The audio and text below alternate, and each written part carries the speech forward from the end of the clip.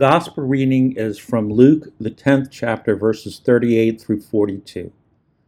As Jesus and his disciples went on their way, Jesus entered a certain village, where a woman named Martha welcomed him into her home. She had a sister named Mary, who sat at the Lord's feet and listened to what he was saying. But Martha was distracted by her many tasks, so she came to him and asked, "Lord, do you not care that my sister has left me to do all the work by myself? Tell her then to help me." But the Lord answered her, "Martha, Martha, you are worried and distracted by many things. There is need of only one thing. Mary has chosen the better part, which will not be taken away from her." Here ends the gospel reading. Contestants from as far away as Pakistan and Denmark, Argentina, and Zimbabwe in the past have convened in a sports arena in New York Mills, Minnesota. They were not there to play Monopoly or arm wrestle or play chess or bridge. They were there to think. This year's Great American Think-Off was held last month in New York Mills, population 972, in the heart of Otter Tail County. 4 finalists were chosen from hundreds of contestants across the country, all vying for the right to be called America's greatest thinker. No highfalutin college professors need apply. No ivory tower dwellers allowed. This battle royale calls upon everyday folks to wrestle with the heavyweight questions of life and, if possible, to come to a convincing conclusion. Armchair philosophers each answer the same big question in 750 words or less, written in an essay form and then mailed into Minnesota. The 4 most thoughtful of the contestants are then selected to debate the issue on national television at the New York Mills Sports Arena. The big question. One year, it was, is the nature of humankind inherently good or inherently evil? Other questions include money or morality. Which does society value more? Does God exist? Which is more dangerous, science or religion? Is the death penalty ethical in a civilized society? And is honesty the best policy? This year's big question was, which should be more important, personal choice or social responsibility? In my opinion, the right answer won. On the surface, it was social responsibility, but when reading the argument, you find that personal choice is important, according to the author, but should never hurt anyone else. To the chagrin of many, it took an uneducated fisherman in 1993 to assure us, in an answer to the question, does life have meaning, that indeed it does. But then again, it was biblically fitting for a fisherman to do the job. In fact, the Bible poses many great questions. Sometimes they are also answered. Often the questions are direct. What must we do to inherit eternal life, and who is my neighbor? Other times they are implied, like the question raised by today's text. We are challenged by a remark that Jesus, a carpenter from Nazareth of Galilee, made to his friend Martha during a visit to her home.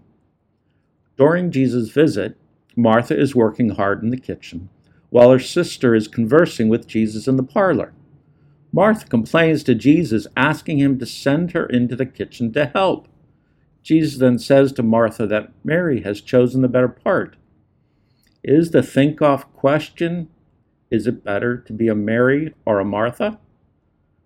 Of course, that's the simple form of the question. If Martha is understood as the type of the active Christian, the Christian at work in the world, and if Mary is seen as a type of the passive Christian, withdrawn from the world in the quest for prayer and contemplation, the question then can move beyond the Mary-Martha dichotomy to a discussion of the relative merits of active service and quiet devotion. The Martha Christians sweat and slave in the kitchen world. The Mary Christians prefer to study, pray, reflect, and make daily journal entries. But on the other hand, maybe this is a false dilemma. Is it quite possible that Mary did her part in the kitchen, helped her sister with the preparations prior to Jesus' arrival, vacuumed the sitting room and swept off the porch, kneaded the bread and stoked the fire? But when the guest arrived, the work she knew must stop, and she chose to sit at the feet of Jesus and engage in conversation, the details of which remain unknown to us. Martha, on the other hand, could not let go. The presentation had to be perfect, and when Mary doesn't share her obsessive, compulsive behavior, Martha, the patron saint of multitasking, convulses in a fit. In other words, it is a question of balance. Mary had it, Martha did not. Do we? We tend to get preoccupied with serving God and forget to take time out to know God better. Unfortunately, Martha, this maven of domestic arts, moved at such a dizzying pace that her focus shifted from her guest to herself. She broke the cardinal rule of hospitality by shoving her guest to the side and becoming the center of attention herself. She even fussed at Jesus as if he, too, was falling short of his assignment. Why wasn't he demanding that Mary get off her knees and help her sister? Jesus says Mary is the model, but Martha is the reality. There's no question we live in a Martha world. The church tells us to beat the pavement for justice and mission. Worship leaders challenge us to serve, to respond to our calling. The church board reminds us to volunteer in the nursery, attend next week's potluck dinner, donate non-perishable canned goods, take our turn advising the middle school youth group.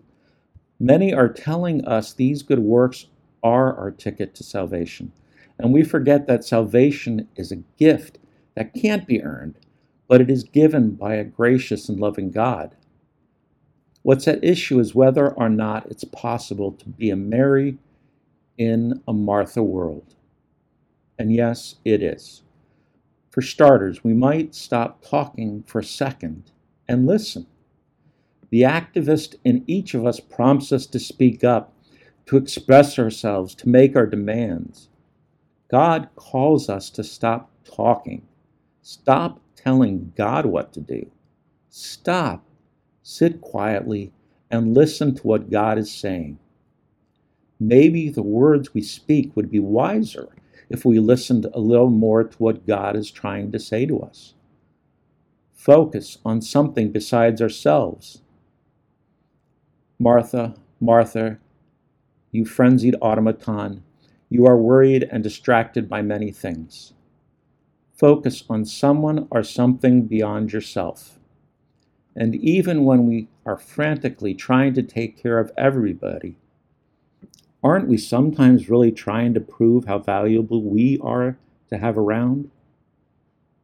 A person who has learned how to be a human being will have no trouble working out how to be a human doing. Amen.